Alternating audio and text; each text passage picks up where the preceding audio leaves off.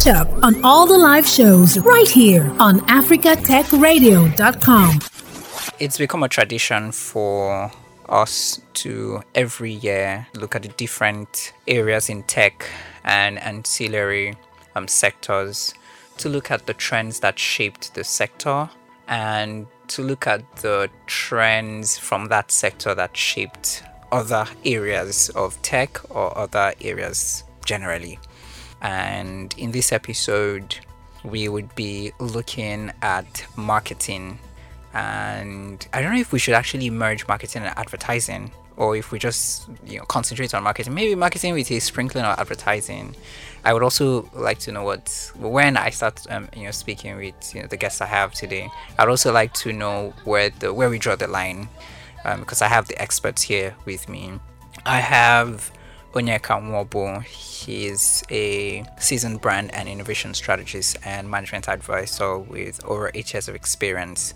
And also I have Susan Aniefiok, a media specialist at Media Fuse Dentsu Aegis Network. But then I would also want them to introduce themselves and give us an idea of the kind of work that they're into, so that we better understand what they're into before we get into the conversation. Alright, do I start with Onyeka? Yes, hi Onyeka, it's good to have you here. Hi Tony, thanks for having me. Okay, so my name is Onyeka Nwobu, and I am, as Tony has mentioned, a brand strategist. I am also a management advisor, youth educator, and I'm also a women development consultant. And I am, I run a platform called SIT Global, which stands for Strategists in Tech. And what we do is we are a professional education platform that supports African tech companies, ecosystem enablers, and professionals to effectively achieve business growth and optimize for scale through our localized expertise and trainings that focus on strategy and branding. So that's me in a nutshell. Strategies in tech. Okay, that's good. Interesting. Thank you. And Susan, hi, let's meet you. Okay, hi. So Susan Aniefiok, as rightly mentioned.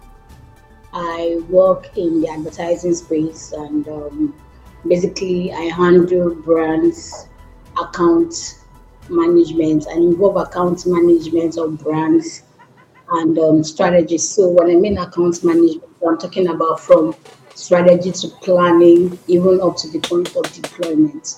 So basically that's what I do. And I manage a team in planning and strategy. And what else? I'm a lover of God. I'm a Christian.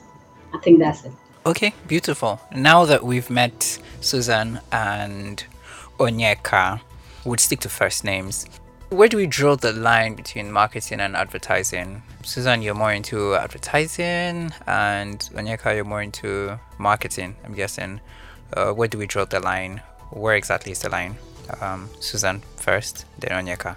So I'll say advertising is a fragment of marketing. So we have the understanding. So there is really no line to draw, because it is from the marketing budget that you will now derive what budgets will go into advertising. So I'll say that they work hand in hand, because one aspect affects the other aspects. Onyeka. Yeah, I think to support what Susan is saying is it's really hard to sort of pull them apart, although they are quite distinct in their own ways. You can't do marketing without actually advertising. So I don't see how that's going to work. I do think, however, from a marketing point of view, there's a very heavy play on even like the use of psychology. It's more a scientific process. It's more technical. It deals largely with numbers. That has to do more with numbers. I'm sure that advertising, it all sips into each other. But when you're dealing with marketing, you are bordering the line of, a science that has to do with psychology, like really understanding people's triggers, consumers' triggers, and all of that. So yeah, I would say while you can't really take advertising out of marketing, there is a distinctness, and as she mentioned, you derive your advertising from whatever marketing or whatever marketing strategy you put together. So yeah. Okay. Now, for people, I would describe them as maybe the public or the masses. Most times, whether it's something that's in marketing or if it's just advertising, they usually are not aware of what happens behind the scenes. Yeah, because most people who make these things happen, either in products, persons, services, it's just the final work that you see, and whatever you see, that's really what it is. Onyeka, what really stood out for you as someone who is practicing in the space? What stood out for you in 2023? What were the things that shaped marketing according to your viewpoint in 2023?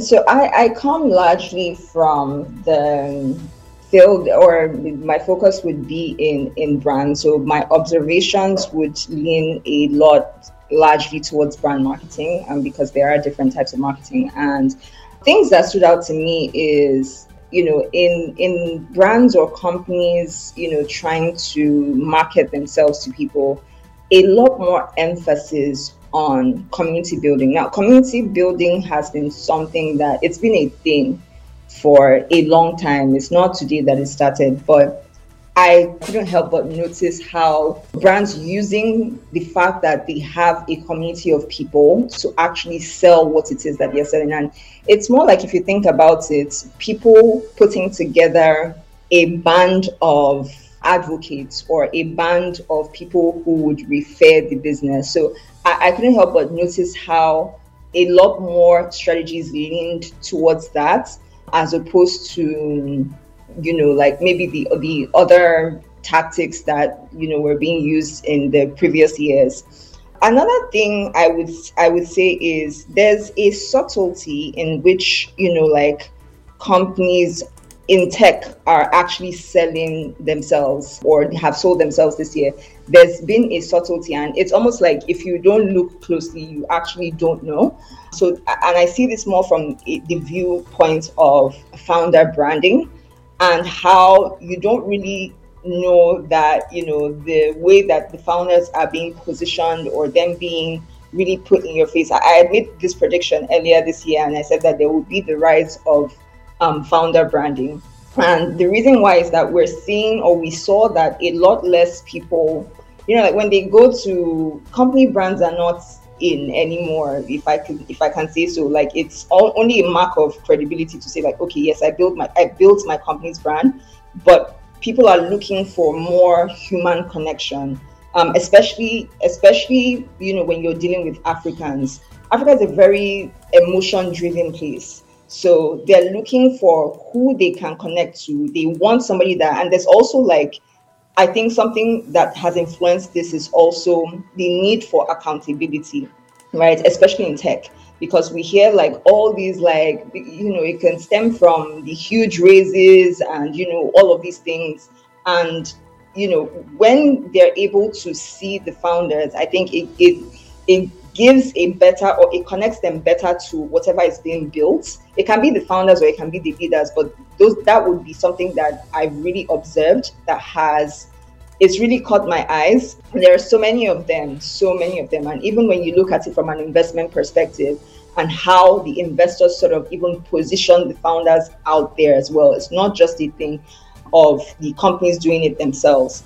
And I think like more use of storytelling marketing than, because we're in tech, there's a tendency to lean towards figures and numbers and data and all of that. But what we're seeing that is slowly coming or gradually coming up, just the emphasis on storytelling marketing. And I think that even from, again, I see these things from a multi-pronged view. So there's me looking at it from the lens of the customers, there's me looking at the lens of from the companies and the employees themselves, and also from the investors, because it's a whole chain of people. Even investors are demanding more storytelling, because what exactly are you selling, and like how does it even make you that different from the other person? So those would be things that I found interesting. There's something else, but I'll save that for later. Yeah. Oh, okay. I'm really curious as to what you're saving for later. So, Susan, Onyeka says community building is something she noticed. Brand leader or founder branding, yeah, that's quite subtle. And storytelling marketing. Susan, for the kind of companies you've worked with and the kind of projects you've worked on, from maybe December 2022 till November 2023, what exactly have you noticed that has been very, very important or big in the marketing/advertising space? Okay, so we've always clamored that the industry is customer centric. So this year we saw a lot of that. All brands trying to, like she said, community building, all brands trying to have human connections, see how to tell stories more interestingly. What I would say really stood out for most of the brands that I've worked on is we had a lot of AI. For example, so tech, I'll call out tech. So we had a lot of initiative around AI. For example, we had AI filter on Snapchat and what have you. And it was a key initiative that most of the brands had to key into to ensure that they leverage and of course communicate with their consumers. And we saw a lot of influencer marketing. We've heard of this in the past, but this year it became top notch. It was almost everything we're talking about. From I would say, example, one of my brands is currently hosting a game show using Twitter, where they have to bring a lot of influencers to drive this conversation on and offline. So a lot of influencer marketing was top notch as well for this 2023. And another thing that I would say actually shaped the industry for big brands. Let me not generalize. For big brands, I would say this year we saw APCON coming with some sort of regulations that had to shape some of the advertising content on TV. One example would be for most global brands, big brands now, that during the World Cup, we had some sort of constraint getting some sort of communication approved because there were new communication on new policy basically around foreign models. That also shaped the advertising sphere because some brands couldn't advertise. They had to look for other means to advertise, and in a way, it affected, I'll say, our budget or spend for 2023. Very interesting. I like that where I'm getting these thoughts from Onyeka and then these thoughts from you too. For clarity, APCON, for those who will be hearing APCON for the first time, APCON is Advertising Practitioners Council of Nigeria, right? I thought you were saying advertising regulatory. It's the Advertising Practitioners Council, yeah? It's not regulatory council. Okay. So APCON now. So right now they're trying to. Sorry, I'm cutting you short. So before now it was basically traditional media. Okay. So right now they're trying to ensure anything communication. So they've delved really into the advertising space, the digital space rather, and they're trying to sanction or vet. Let me be fair and say they're trying to regulate, censor what is being put out there. So that's why they had to change their names so that they are all encompassing. It's not just traditional media. Okay, beautiful. And we will get to the regulatory activities and how we think we fared in 2023. Now, to community building, and Onyeka, you can speak to this, and Susan can also, speak to this. But before 2023, it might just be me, but I used to think that community building is just, you just get, data of people, and then, add them up on a WhatsApp group, or, just have them on Telegram and share information with them. Have we broadened the scope of what community building is, and what really, where exactly are the borders? You say this is community building. Yeah, I think it's really evolving. You're right. Before it's we would get a list of people, or we would grow maybe if it's our email database or if it's the Telegram database. But you're going to, if you look around, you're going to see a lot more. I think we should say more community engagement actually would be a more ideal term for it, because you're seeing people even a lot of what has happened has gone beyond we have the list. There's more in-person gatherings of these actual communities.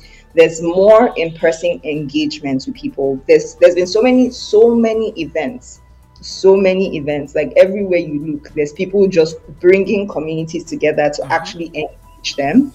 And so I think that we have moved past the stage of a list. So I have a group of people who are actually strong advocates for my business or my company, or I have or I'm building out a relatively strong ecosystem for maybe if it's an agenda or whatever it is that I'm involved in or my business is involved in. So I think that the community members are a lot more engaged with the brands than we were seeing before. So I would say that it's evolving, and I'm also keeping an eye out for how it evolves further, if I can say so. Okay, interesting one there. Because okay, I will just leave that conversation about community because I know that, oh god, a lot of people have talked about or made comments. It's been one of the buzzwords of 2023. Yes, it's one of the buzzwords of 2023. Now let's take a look into AI. Susan mentioned AI. How much has AI impacted the work that those in the marketing and advertising space, like the work that is being done within that space? I like that Suzanne brought up AI. I think just from my lens, two key things like I would have noticed is just more use or more leaning on AI from a marketing perspective, leaning on AI more from a content creation point of view, and also it's having a human touch. So you're going to see there's lots of brands who are playing around with AI, and like even if it's adding that human touch, but then it looks like a little gamified. I'm sure you saw pictures of people who said, "Oh, this is what AI did," or things like that. This is what AI did to my photo, or things like, or even like, "Oh, I took a headshot and then I was able to AI gave me the rest of the clothes or whatever." So it's stuff like that I've observed. And with brands, I think there's a lot more leaning towards it. It goes beyond visual content in terms of the writing. Like my team, ChatGPT is huge for my team, and I like even copy AI. There's lots of teams like leaning on even Notion. So let's even talk about operations management as well, like Notion being able to even manage teams inside of these type of tools as well, that like all of the type of tools that we use here in West Africa are popular with the founders or the companies here, embedding AI to sort of make it easier and faster, and I think to reduce a lot of dependency on like human, because for things that can be done relatively faster, to reduce that dependency. But I also think that if we look at it contextually, in Africa, there's also for cost effectiveness when we speak about like content creation or using it for maybe customer relationship management systems or all of that. There's also the concern of cost effectiveness. I feel like for AI to be able to do those things in the speed of light that one person or a group of people will take so much time to do, business owners are factoring that in, right? I think the only concern is the people who are, because AI it doesn't function just by itself. It has to be operated by a human being. So the concern mostly has just been around like people understanding prompt engineering, the professionals understanding prompt engineering and all of that. Another thing I would say like has been popular with AI that I've seen like as a trend is, and this is contextually to Africa, is like native language processing. So I've seen this a lot more in the agriculture space. So where a lot of them have to reach like rural areas with farmers, and how they to be able to engage with farmers and be able to make them their customers. So when these people don't have access, like smartphone penetration is not very high there. So how do they even communicate with what's it called? So AI is able to make native language processing easier, so that the whatever the people in maybe Lagos, if they're speaking English, the people maybe in the north can process. I think there's an actual company, I'm forgetting their name now, that they won an award or something like that for building out its native language processing app. I think so. So yeah, that's a lot of what I've noticed with AI as regards to the context of how it's being used or how it is impacting the African tech ecosystem. Now, Onyeka, if this is just me thinking out loud, Yeah, if teams that work with brands are yeah, using AI to generate content, whatever the yeah, content is, either it's strategy content for strategy, or yeah, for content use, per se, uh, yeah. are we thinking of the impact It, it would have on yeah. the feedback or the outputs that Mhm, expected output from the client end? mhm. So I want to understand the question correctly. Are we thinking about the quality of the work that comes out leveraging AI and how that impacts the feedback that we get? Yes, and maybe originality. Original, yeah, I think yes. So the thing about it again, it's why prompt engineering, AI doesn't work on its own. It's not that you use AI and then everything you get. So let me start with prompt engineering, for instance. If you go and say like, oh, you want to create something for a brand, first of all, you as the human being actually have to understand the brand. You have to be able to communicate to the AI like, this is actually what I'm going for. And AI, nothing, there's no amount of technology that is without flaw. So if AI gives you something back, it is also due diligence for you as a marketer to be able to sit down and really go through it and make your tweaks and changes to make sure that it's aligned. Because at the end of the day, when you're dealing with brand, you're dealing with soul. And so you can't rely on automation to give you soul. You have to sort of come back and do your due diligence. So the way we talk about due diligence with investors is the way that we should start advocating for due diligence with even marketers. When you use AI, because it is a helpful tool, the job is to give you structure and to give you structure with speed. It's not to give you the heart of what it is that you're trying to write or what it is you're trying to communicate. I don't think that AI can actually help you develop the actual strategy itself, because I work in strategy and I don't think that it can do that for you. It can just give you a way, it can help you think about what it is that you're doing faster and give you the structure. So I think about that. I can't speak to if all teams leveraging AI are thinking about it, or if they're just saying let's move as fast as possible, because we know how the tech space can be. It's speed, speed, speed. I don't know that they're thinking about it in that regard, but I'm sure that in some cases it would have AI would be a tool that has positive impacts, in the marketing of a company, and in some cases it might be having negative impacts because it's not being utilized properly. So it's a usage concern. Susan, what are your thoughts about this? How has AI impacted internally the work that you do, the process, the output? And tell us a little bit more about, how the initiatives around AI, maybe just a little bit more details about how this, happened this year.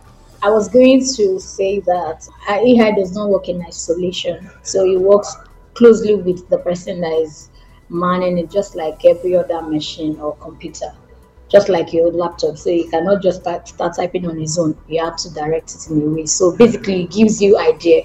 Just to further portray what Onyeka said, it gives you idea how better you can do the work, and of course considering speed. Because if we, for example, now for content, now if you're going to start, you have to first brainstorm, think about how you want to write an idea and or a subject matter, for instance.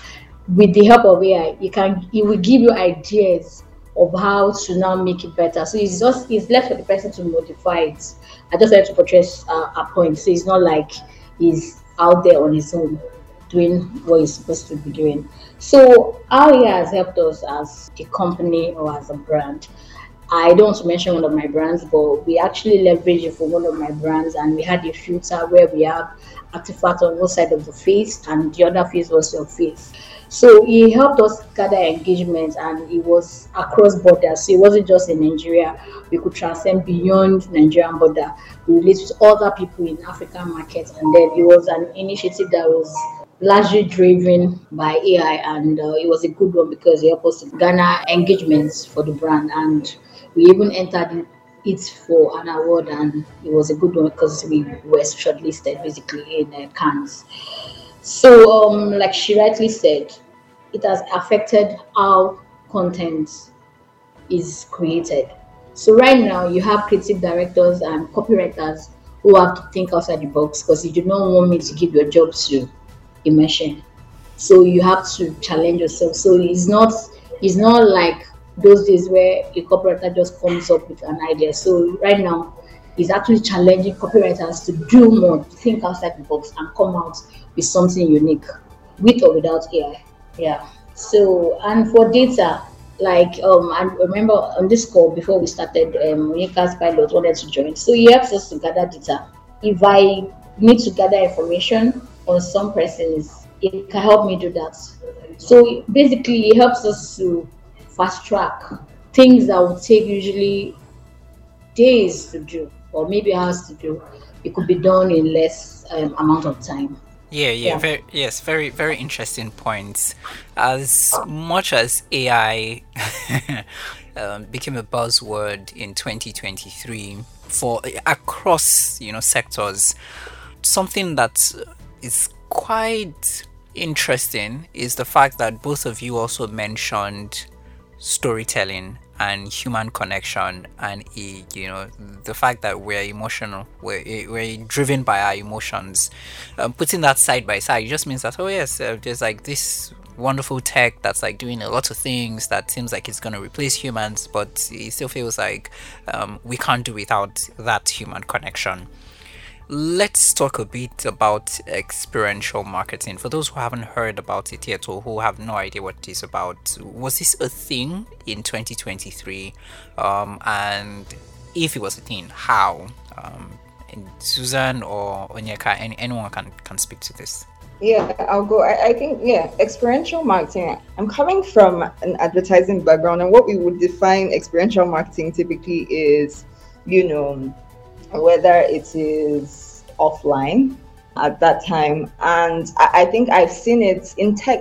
I think this thing is really nuanced because maybe also where it's coming from, was more corporate clients and all of that. And yes, everybody does have tech, but some companies hone in more.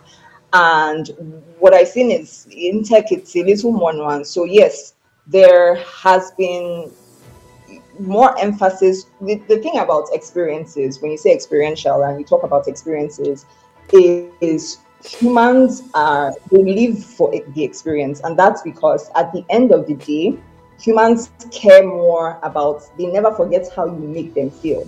So that's the end goal. People are aiming to make people feel something. Like, what can I make you feel? And that varies according to brands, right? So I think coming off of the old school style of what is experiential marketing, I've seen it play out in a digital and then like offline type of setting. I think when we speak about this whole community engagement again, and that's when we now look at maybe experiential as like an offline thing, and even I should say this offline or online, to be honest, because when we think about this community engagement thing that we keep saying, what brands have been doing is creating experiences for customers, right? And that has been the running theme of this year. It's like how, because there's been the battle of how much longer can I keep your attention as a customer? That's what the battle has been about. How much longer? And the battle is very fierce because especially in West Africa, and especially I want to say in West Africa, in the whole of Africa, but like in Nigeria, because what is fighting for people's attention, there's too many things, and I dare say not even good things. So what you're trying to do is that, how much longer can I keep this person focused on me? So I've seen that happen. Like I'm seeing back to back brands are doing virtual, then they'll pair it with offline, then they'll do virtual and pair it with offline. So that's what's been happening, and it's been a huge trend. And I want to say that it's not just been brands from a company point of view. You're even seeing this in the investment space is actually also, and I think maybe they're also setting the pace, because when I think about it, aren't they the ones sort of giving the lot of the founders the guidance, the strategic guidance that they're actually leveraging? So yeah. Susan, what do you think? Okay, so like Onyeka rightly mentioned, experiential marketing is both ways, online and offline. you witness influencers doing giveaway. That's them trying to create experience, and they want to remain the most talked about so that they can trend as well. And when brands are looking for one influencer to use, their names will pop up. So influential marketing is basically about creating experiences, and these experiences are supposed to live. Your consumers are supposed to live with them. They're supposed to take them wherever they are going to. So in a way, it has impacted marketing largely. If you remember the Coca-Cola story where they had to write your name, it was a massive campaign and Coca-Cola sold out. So it was just because of that initiative, they were creating experience for people. Okay, you just wanted to personalize your name. The brand sold out, and that year their marketing budget, of course, went up. I'm sure in the next year they will be giving attributing more to advertising. You know, in a way, marketing influences advertising budgets. Once you sold, the next year you sold enough bottles of Coke. The next year you're going to pump more money into it because you also want to outdo yourself or outdo competition, because competition is going to come back. And also, like Onyeka correctly said, is a battle of top of mind. So the next year another brand is going to come and try to sway the airspace and ensure that the attention is all on him or her. So basically, this goes a long way to affect advertising in terms of budgeting, in terms of competition, what other brands are going to be doing. So in the long run, it affects employment and the likes, because that means it's going to open up the industry and people are going to want to spend more. And of course, you can see a lot of TikTokers. Everybody's trying to drive content. Everybody's trying to be popular. Everybody's trying to be relevant. And as a result of all of these experiences, because they want to remain relevant, as the case may be. Yeah, I agree with Susan. I think we've touched on some point. I think the one thing I do, sort of see differently is how it influences advertising. So when we go back to Coca-Cola, something that Coca-Cola has done, and I want to say that maybe this is the one trend I've been observing. When we look at the West African market, there's a lot more. I think now a few of them are catching up to it, and I really think this is largely driven by what investors are demanding, because you dance to the tune of who is funding you. But we don't see a lot of brands, like actual, we call them brands, but really I guess they are brands, but like we don't see a lot of intentional branding with companies in tech. It's not a thing. There's a lot of marketing, and if we look at tech, there's more growth marketing than there is brand marketing. And we can talk about how that is really impacting why we have an average lifespan of 18 months, for startups to live in Africa generally, right? We're not seeing a lot of intentional branding. But when we go back to people like Coca-Cola, I don't really think that it necessarily is going to say an increase in budget, because if people do actually build brands, it really shaves off how much you spend on marketing and advertising. And there's the Coca-Cola story. Okay, so Coca-Cola has been building a brand and then built evergreen advertising campaigns. And one time they tested an evergreen campaign to see if their customers would still be engaged. And I think their sales really shot up after they reran one of their evergreen campaigns, right? And the numbers went up. And so that actually cut down on their marketing costs that year. I'm forgetting the year, but there's a case study on it, and maybe I'll find it on YouTube and share it. So I don't necessarily think, I think that it increases marketing budget if there's no brand. I think that it cuts down advertising and marketing budgets if there is brand. So I think that this whole creating experiences, because where do we get experiences from? Experience is gotten from brand. Some experiences will be better than the other, and the only thing that makes one experience better than the other is like how much intentionality people put into a brand versus the other people who don't put that much intentionality, or who don't have as much soul, or who don't have a brand. So that is where I sort of stand differently with what Susan has shared.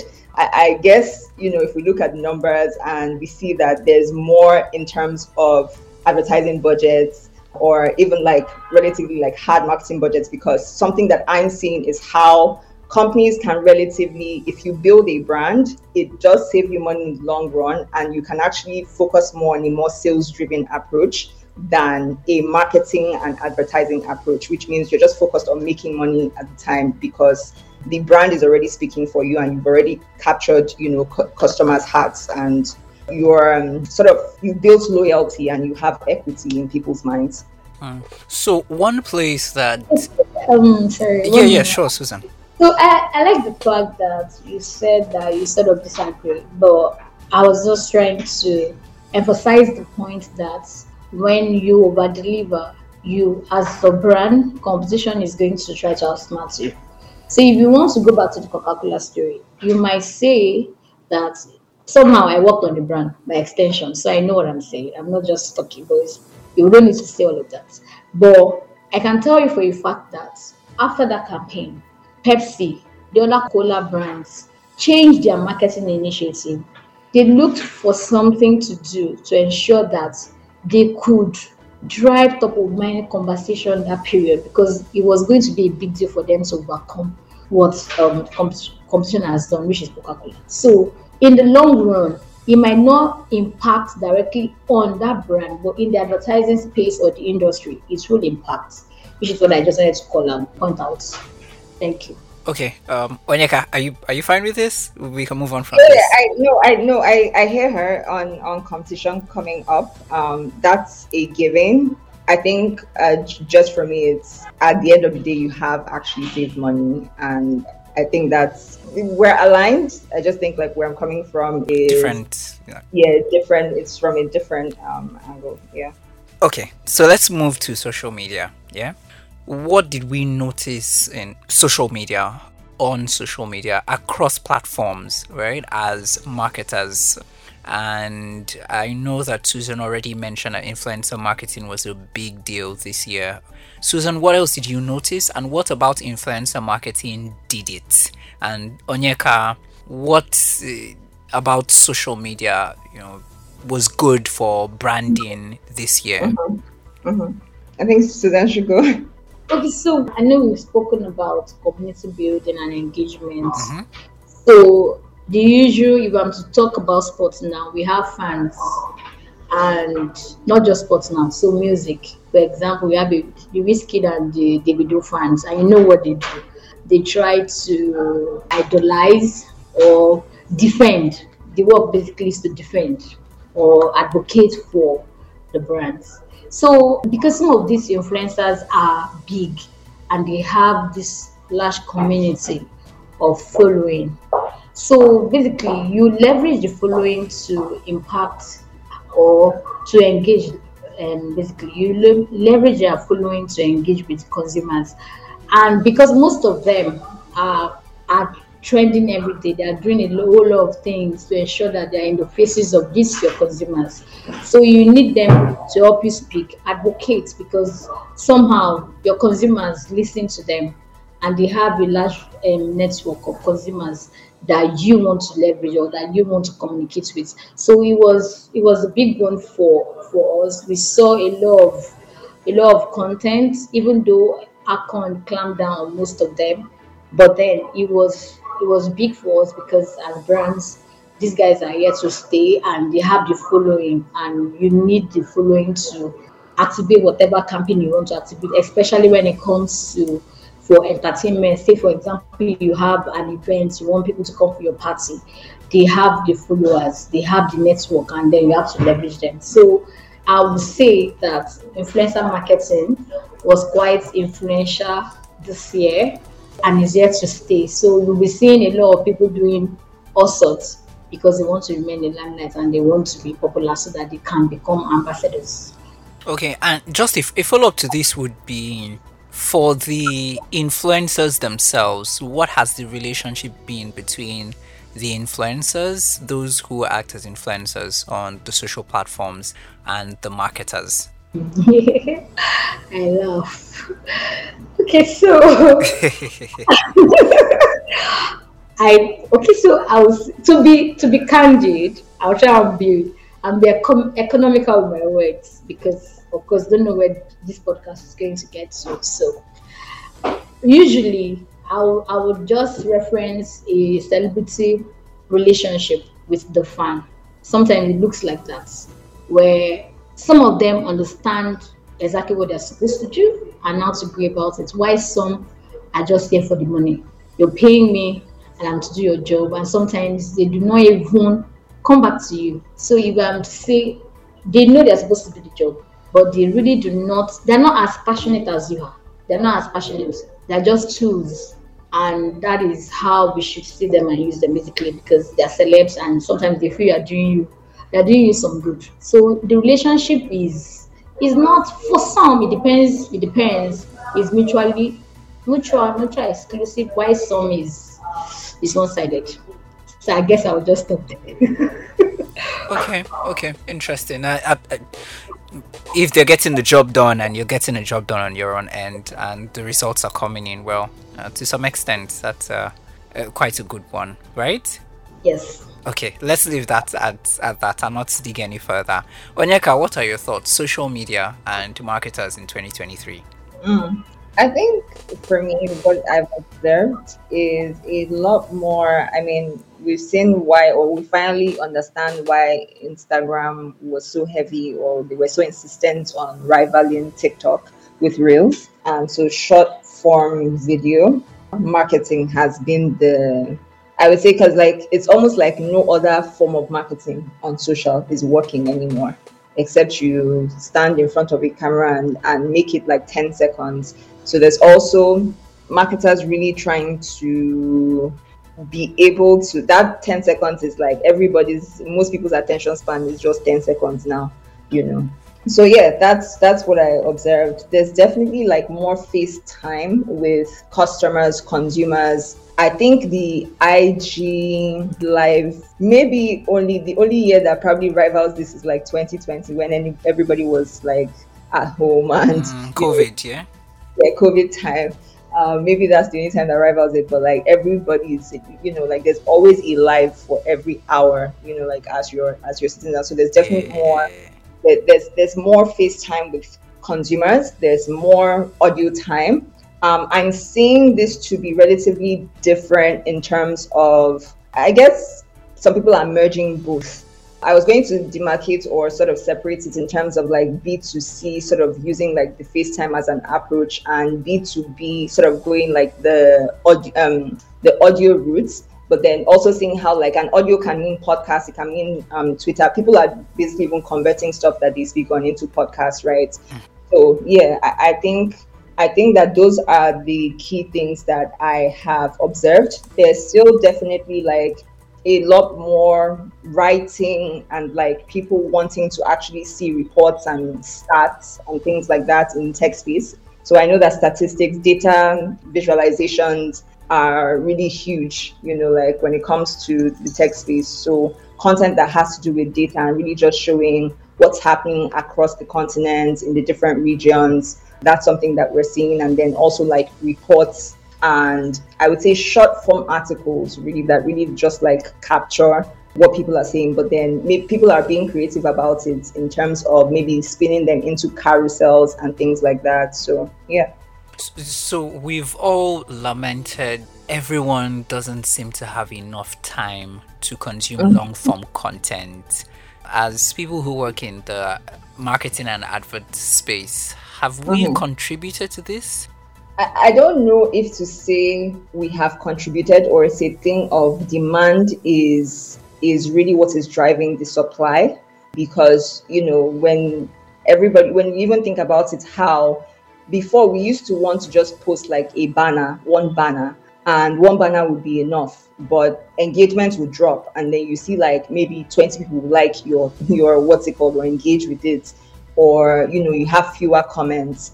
And so I think it's more people. I think in terms of the consumers, it's more variety is spice of life. So people demanding different, like demanding more from marketers. Oh, be more creative. Oh, be this, be that. But what I would really say about this is, while demand is driving supply, some people have stuck to their way of doing things and have built a brand doing it a certain way, and people have adapted. So it's really a thing of, you can either jump through hula hoops or you can do what you want to do and people will adjust. Again, that also really depends on your brand personality and all of that. If you are going for, like, for instance, you're an everyman and you want to be as relatable as possible, odds are you would want to sort of tweak and bend to what consumers are demanding for. But if you are a creator, or like, you innovate. Some people, you notice that some people set the trends, and an example of someone who has stuck to the way that he posts what he posts, for instance, is Chris Ju. Chris Ju has not changed how he posts in years.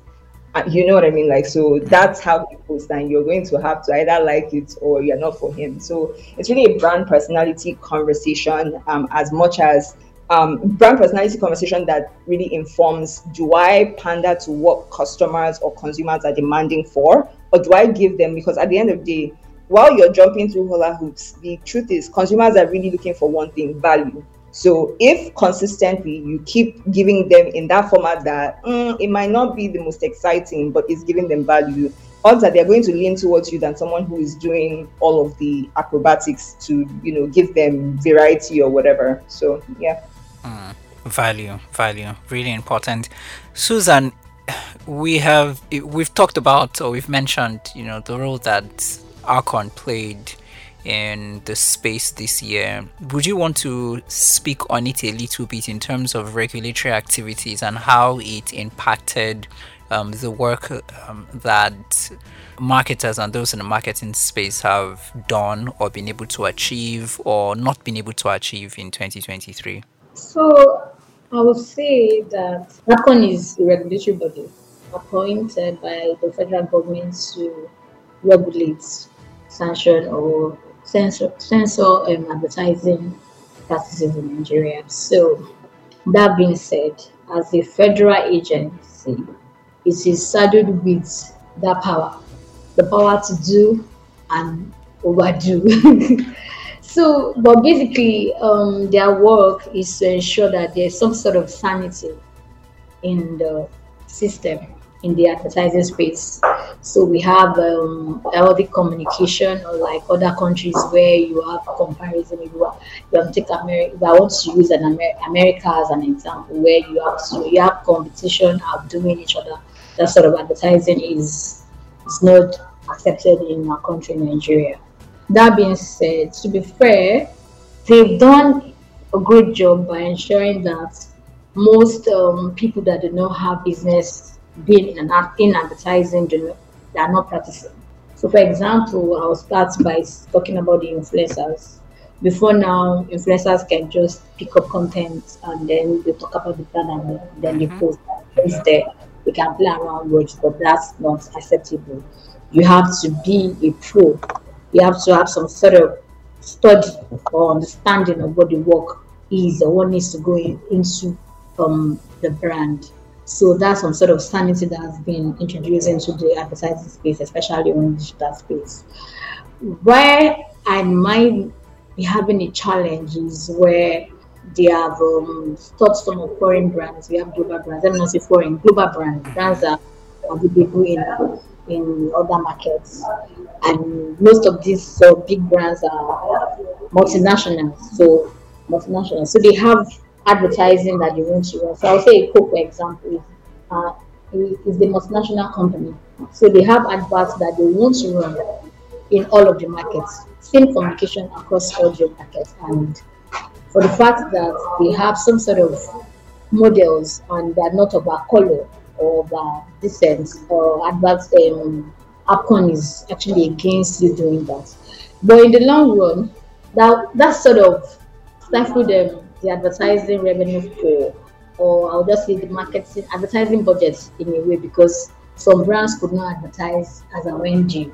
So in a way, it affected, I would say maybe by the end of the year, we're looking at advertising spend for 2023. That period, when we look at the period when that law was introduced, you notice that there was like a dip because of this trend. But I'm also happy because they've been able to like give some lenience to some brand that are global and have a reason to advertise.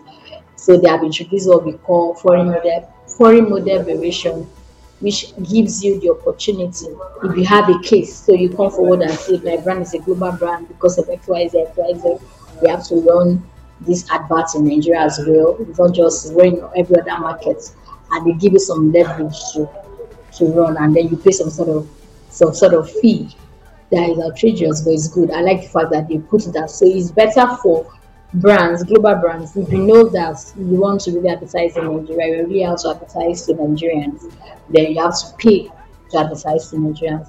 So it's a good one, but that period when the law was introduced, it caused some sort of disruption to the advertising space, because some campaigns had to pay most people that are working on multinational brands had to put a pause on their campaigns for like maybe 3 months before they got this sorted. Okay, really, really important, and a lot of row has, actually, the Akron has been involved in Nigeria, in 2023, and most of the statements we sound like, what is this? But well, we're sitting pretty fine with it now. Onyeka, was funding still an issue for marketers in Africa in 2023? Yeah, for sure. I mean, this is why I keep referencing, like I focus a lot, in this space. The people I tend to focus on to see how it's going to impact things is really the investors. The reason for that is if investment is drying up, then founders begin to become uncomfortable and they begin to really double down on expenses. Sometimes they even try to. Everybody knows marketing is important. Everybody knows, like advertising, branding is important. But sometimes when, it becomes tough or runway is looking like, I need to extend this runway. How do I do it? Some would then start to justify how, like, oh, maybe we can take another approach, or maybe it's not, very necessary that we do this at this time. So it was definitely a struggle. And with what happened, just with funding this year, because I compared and just doing like a compare contrast to 2022, there was a lot of inflow, a lot of cash flow and funding, and seeing how it dried up and started drying up in December, 2022, it really did influence the tactics for how, businesses started to go about customer acquisition. And if you look a little closely, you're going to see how a lot of, I would say, startups and scale-ups as well. There's, scale-ups that obviously you have like scale-ups like Money Point, who still went very hard on like advertising and stuff like that. But you would notice how a lot of people are taking the businesses or brands are taking a lot more sales-led approach, because even the investors are questioning like the economics of scale. And like how the question now becomes, it's not how do you become popular anymore, or would I say still influential, but like it's not a popularity contest to these investors anymore. It's like how much revenue is coming in and how much are you bringing in, and we're now looking at, did we make the right decision, and things like that. So all of these things happening has really impacted how much they're willing to spend in terms of marketing, or the consideration. It's something that has really gone into the consideration for how much should we be spending on marketing. And I think when you look at investment, and then you also look at the state of it's a global economy problem, but then levels, that there's levels to things. Global economy, where you're dealing with a developed region or you're dealing with a developed side of the world, or parts of the world, that global economic downturn is different from what global economic downturn is here in Africa. So when you look at that as well, it's also impacted how people are going about things. But it's not to say that that a lot of people have thrown away marketing. It's just saying the approach is maybe a little more creative. The budget is not as flamboyant as it used to be, or extravagant rather, as it used to be. Like, let's spend, let's experiment, let's do this. A lot more people are more cautious about experimenting now at this time. So, yeah. what other challenges did you notice? What other challenges did the industry face in 2023? In terms of marketing, and so I think it's also a thing of customer acquisition and then like customer retention, how to it's been a challenge in terms of bringing the cost down. And then this one has to do a lot with, like, when we look at the economy at large and then see what's happening, with dollar and like fluctuations and all of that. The cost of acquisition that maybe was last year is different from what cost of acquisition is now.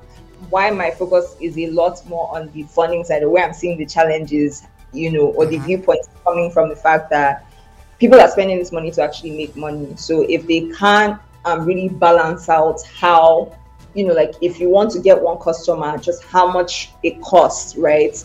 How is that sustainable? And then how are we actually retaining these customers? So I think that's the challenge that I have observed in terms of how the cost of acquiring customers now here has skyrocketed, and also trying to find a more strategic ways to actually retain, because that's where really the money comes in from, being able to retain the customers so that they can have some lifetime value, So, yeah. Susan, in your opinion, based on what you've noticed, what challenges does the marketing industry face in 2023? Like she rightly said, the first thing on the list, on anybody's list, would be inflation. This has really impacted on how we do business and when we want to do business. So right now, brands have to have like strategic thinking sections for them to spend money. Before you have an initiative that you want to carry out, you really do not need, as long as the initiative is a laudable one, you really don't need to think about it too much.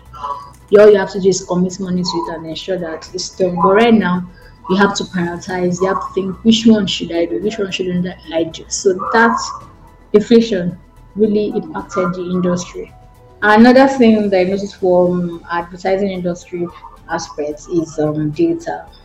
So data has always been and is still the bane of advertising in Nigeria. It's a problem. We always say there's no data in Africa, there's no data in Nigeria. It's one problem and it's still a problem. Still dates. There's a media industry data that we use for planning as we speak. That data was supposed to be out, I think, around June 15, but as we speak, it hasn't been released yet. In fairness to the organizers, they're trying to, what's the word now? They are moving from another software to another one. So they're trying to transition. Yeah. So it's taking a longer period.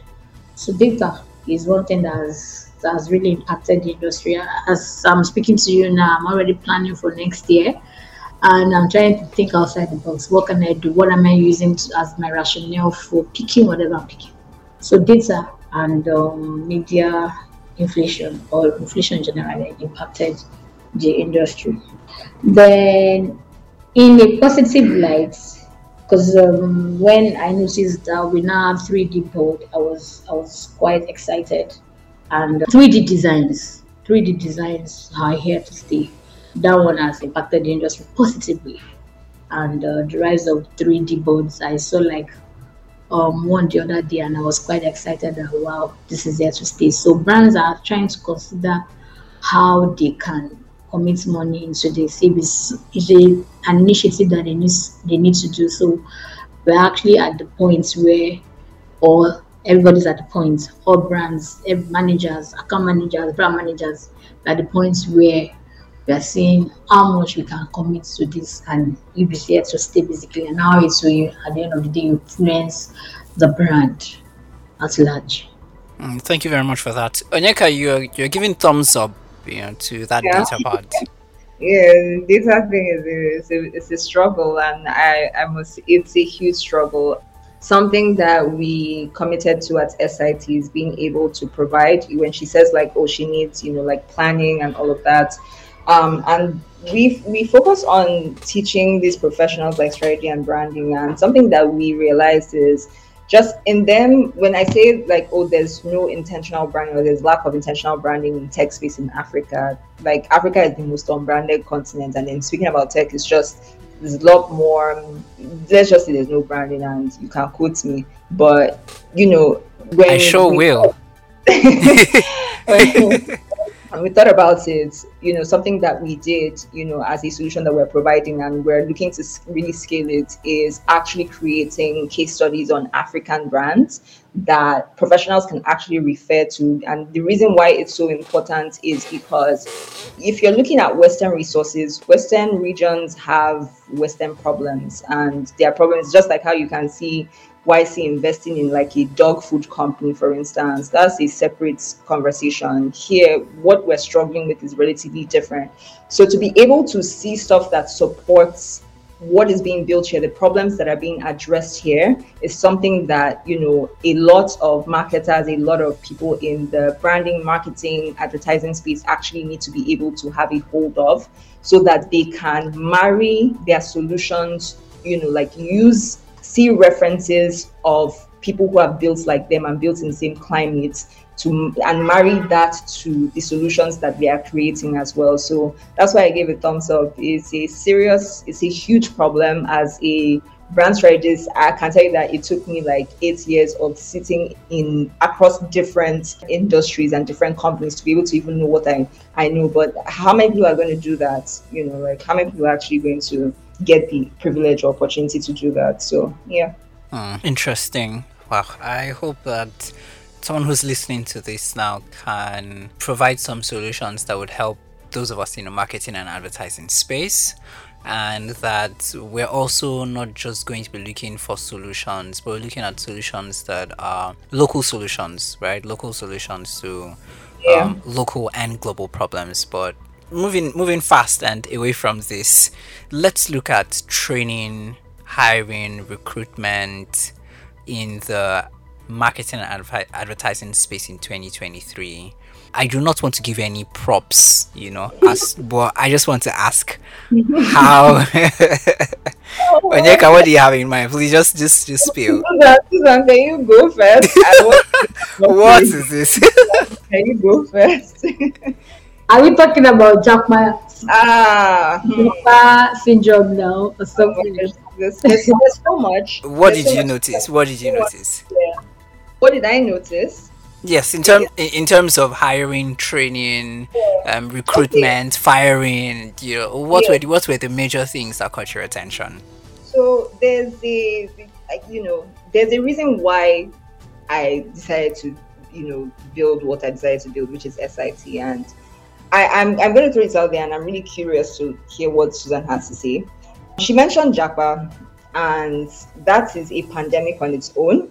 And what that is doing is it's taking away the best of our talents. And you really can't blame anybody, because if you know that you have and I say best of our talent, meaning the expert level, or people who have the ability to grow into experts really quickly, because it's a gift that they have and all they need is growing. It's taking them out of the country. And I think what we are not even really understanding is how there's a scheme, right? And I'm not saying that this is bad, but there's a scheme by all of these countries that are opening up their doors to actually accept them into the country. There's a scheme and we are it's like we're dashing people quality talent. And now to the main point, there's Japa, and what that's leaving us with is low quality talent. And this is not take a jab at anybody, but before, when I started, working in this space, you would have gone through, you would have agency experience, you would have worked with relatively complex brands, you would have some really granular experience that make you a strategic thinker. I think one thing that we can say on this call, Susan and I, is that we are both sounding out strategy, and you can see that. But for the crop of talents that are actually coming up, there's not that. And there's the rise of tech startups, and what that's doing is it's opening up doors, it's creating doors of opportunities or job opportunities for young talent who have not been groomed and who don't really understand certain things, right? And you see somebody like who is, when you talk about marketing, you see somebody who is social media marketing, but don't even understand if a brand is putting $50,000 to grow their social media brand. Do you not realize that that is an asset to the company? It's not vibes. So you have a crop of low quality talents, and it's a serious problem. And for you, how many people are going to hire experts, and how many experts are you going to have sitting in your company? How many can you hire at a time? That's the question. How many experts are you going to hire? There needs to be a mix. You're going to have some experts, you're going to have some that are coming up, and there's no.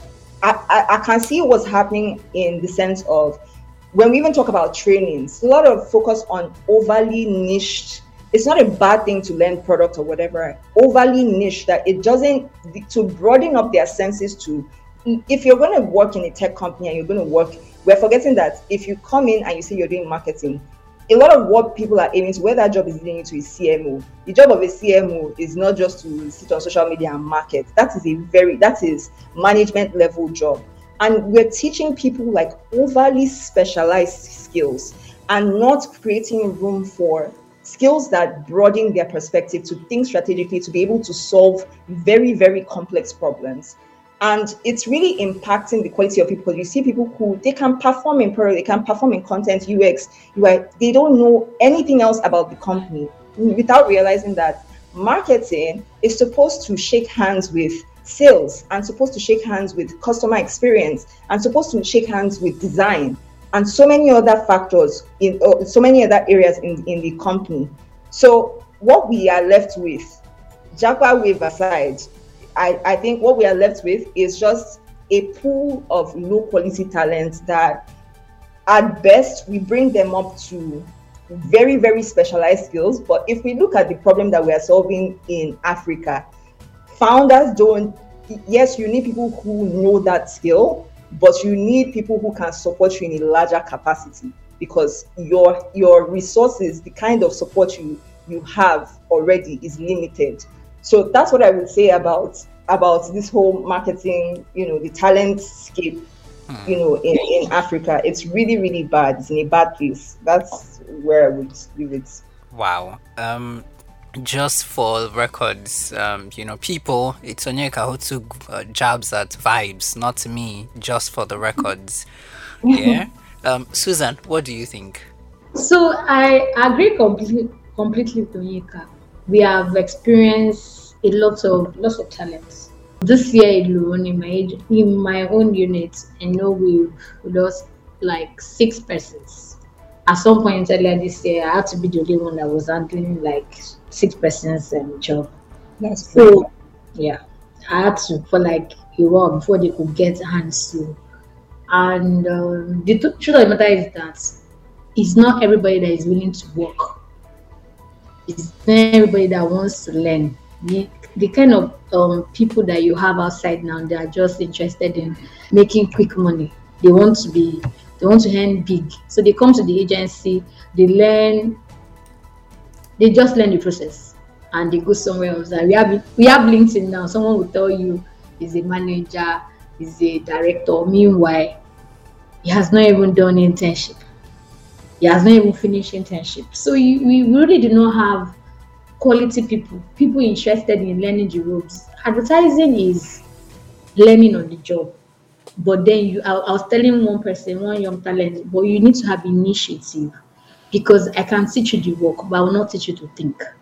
I can't help you think, like she said. So nobody is going to help you think. You have to be a thinker to work here. You have to be able to challenge whatever brief you're given. You have to be able to challenge. That is why in advertising, you see that you have opportunity to call your oga by name. All of that is to encourage conversation so that you can share your ideas. So your guy is not alpha and omega. It's not good. It means that you can actually question, you can challenge whatever he's saying in advertising. That's why you use first name. So it's not because I'm calling you Mr. Anthony, I can't tell you what I think we should do. So you don't have people like that anymore. And really, I do not blame them. It's a function of our system. The system is corrupt. Everywhere is corrupt. Young talents are looking for, you see young girls, they are into Aristo.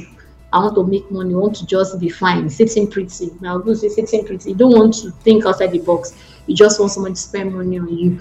You go, you see young boys that are talented, they're supposed to learn one trade or the other, they are doing Yahoo Yahoo. So at the end of the day, when they are done with school, what is the same sort of people that are in school that you are turning out. So the system, the educational system is messed up. For us to fix every other sector, that sector needs to be fixed.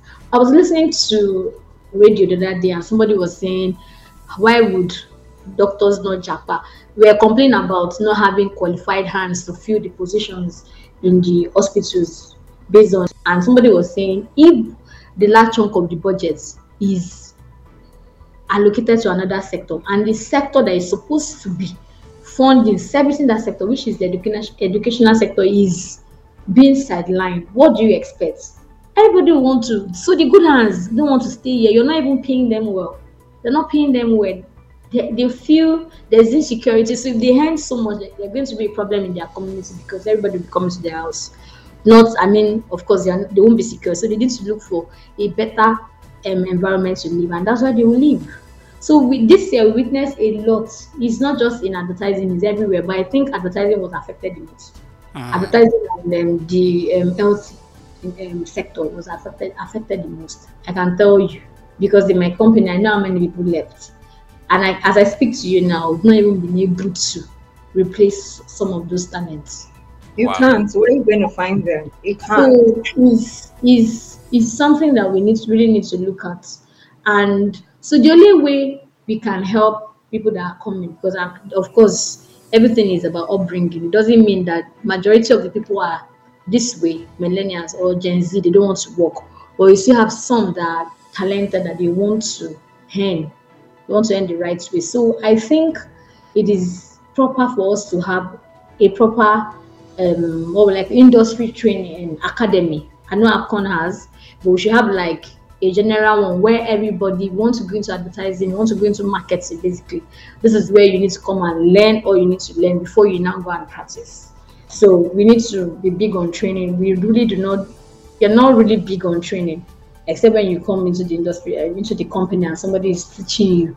But I mean, as an industry, we need to be big on training. I say for you to qualify to work here, you need to XYZ, do this, tick this box, tick this box, tick this box. So, Onyeka, do you agree to the fact that we? I haven't even. I am not even done with asking. What she said, I agree. Okay. So we need to put a little bit more structure to the standards, and there's structure, yes. There's education. There's one thing. And what she said, it's a systematic problem. First of all, there's a grassroots problem that has not been addressed. And when we talk about people like wanting like fast money and all of that, it has to do with like mind framing. So how have their minds been framed? This is based off of what they've seen, the kind of leadership they've been exposed to. And I really think it is because when we even think about it and we think about education, when you sit in school, that's not what they're teaching. So it's not even a function of formal education, which is why you have bodies like the UN that have actually, designed goals to actually meet certain level of training for informal education, right?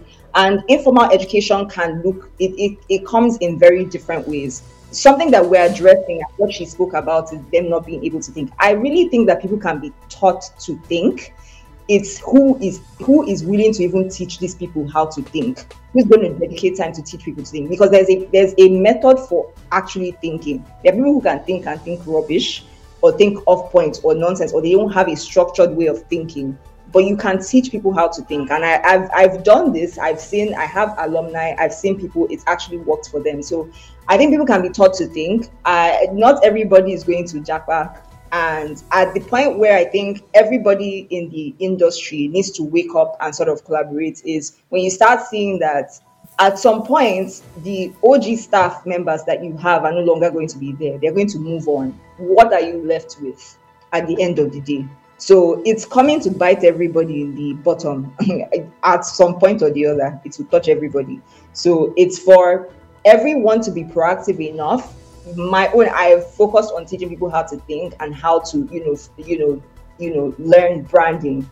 someone else has to focus on teaching. And I think focus on things that can actually, when you think about designing solutions, also think about the context of where you are, and not just, teach somebody, I'll teach you this skill. The truth is, when you enter advertising, you're going to do, I worked in advertising, and I can tell you, I went from copywriting to project management to account management, brand management, client relations. You're not going to do one thing.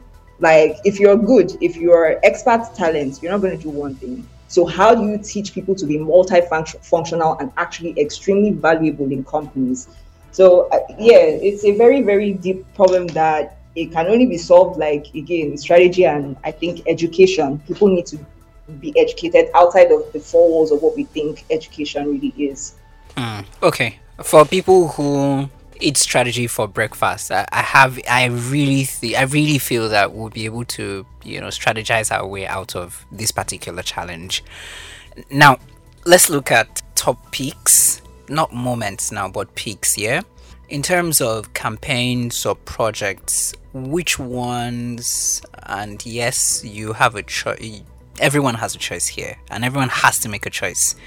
Which projects or campaigns do you think did great with their marketing or advertising this year 2023? Let's skip it to 3, yeah, top 3, and why? Susan and Onyeka. I think Susan can go. I don't really have a topic, and I don't know what the criteria for selection is. It's totally based on your whatever you think. So if we're looking at either campaigns or projects or anything that just comes straight to mind when you think of, this is a great job to reference, so this is something that it's great to actually reference, which would you be, and why do you think it's great to reference? Okay, so first campaign or brand I'll be talking about will be Paddy Water. I think it did great, and why am I picking it as one of the brands that did greatly this year is because of the human connection. Water is essential, so they were able to bring that home, but not in all of the commercials, but some of the commercials were able to tell us. That storytelling part was there. It came out, and they were able to navigate us through this journey. How you need somebody to be there for you, and of course, water is that essential. Okay. Then the second one is, I can't remember the name of the brand now, but it was on the Big Brother Nigeria, where I'm not sure it's OP. I think it's what brand though, where this babe went to get water, get to buy food. There's this your account name, having different account name, and maybe having issues with transaction. So where this lady went to buy food, and then at the end of the day, she tried to make payment, but the payment failed, but she was debited, and then she had to start. She was meant to sweep. What's the word now? She was meant to wash plates. So okay. It was quite functional, because most times you find yourself in a situation where it happens to everybody. You make payments, you've been debited, but the person it declined. Basically, it declined, but you have been debited, and then so it was quite functional. The brand. Is this Money Point? Yes, Money Point. Thank you. So it was quite functional. It was quite functional. So that's another pick for me. Which advert did I say again this year that was top notch for me? I'm still thinking when I get another one. Okay, that's fine. Onyeka, you can also do persons or personalities too. Yeah, because I think that's okay, cool. Yeah, I agree with you, because I think advertising or ad blind, I don't like ads. Oh wow, okay. Yeah, I don't like ads. I think it's too on the nose, and I think it's a little too forceful. For someone who works in marketing, wow. I don't like it. I think you're dealing with psychology, a way to ingrain a lot of things into people's brains. There's so many ways to do it. That is not like a TV screen. It's a personal preference. I'm not saying it doesn't work for other people. I don't like them. But I would say I really like Piggyvest. Piggyvest has never, and I'm not even talking about a specific campaign. I love all their campaigns. I really like Piggyvest, or I would say they are the brand. Would I say I would give them brand of the year? And I would say this because of, first of all, the product has advertised itself to me. They've never had to ever come to me to say a word. I capture or I see some of their ads every once in a while, but I also think that they've done a good job in terms of who they've used as the figurehead, which is their co-founder Odun, and the kinds of initiatives they're involved in. So that's what attracts me as well, also knowing that. And yeah, also the way that their employees seem to portray the brand as well is also very interesting to me. So that's one. The other one would be Advancedly.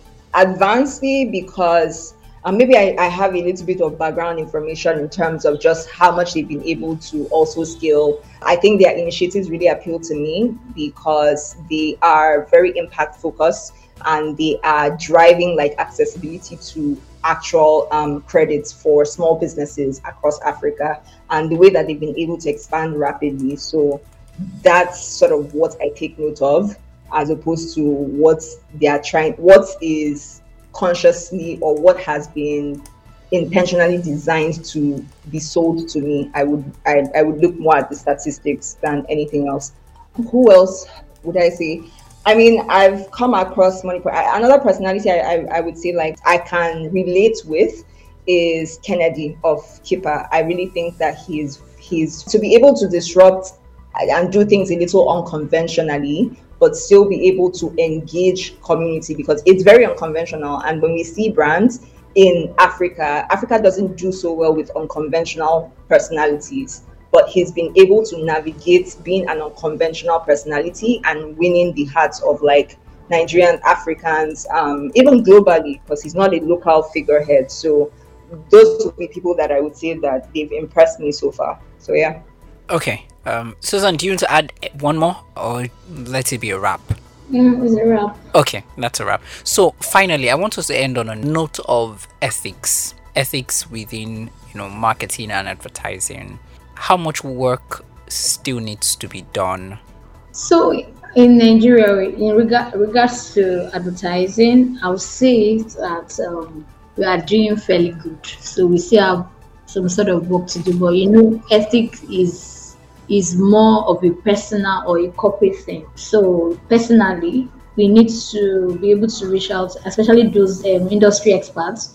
They need to be able to reach out to younger talents in the industry and ensure that the ethics in the advertising space is what is currently being added to. So I would say that we've not really had much issue except for I think it was Easter period where all of the telecoms brand we've had it in the past, but we had another one this Easter period where all of the telecoms brand had to use the same concept for advertising, and it was basically approved, and Upcon didn't call that out because that was supposed to be. So I would say, based on my understanding, ethics has nothing to do with regulatory body. It's more of the industry giants, what is acceptable and what is good for the greater for everybody.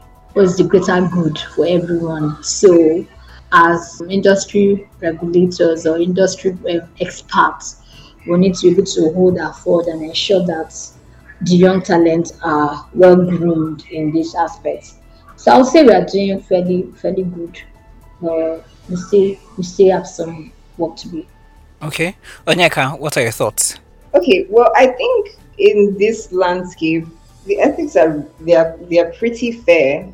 To be honest, I don't think that we find any practice, or we don't find, well, not any, but I don't think that we find much practice that is outside of or out of line or a little too extreme, right? So I think all in all, fair. I'm guessing that that's also like being contributed largely by the actual regulatory regulatory bodies. So I'm guessing that it's been something that they have been able to maintain, right? We've not seen a lot of sanctioning, and yeah, so I think all in all, fair.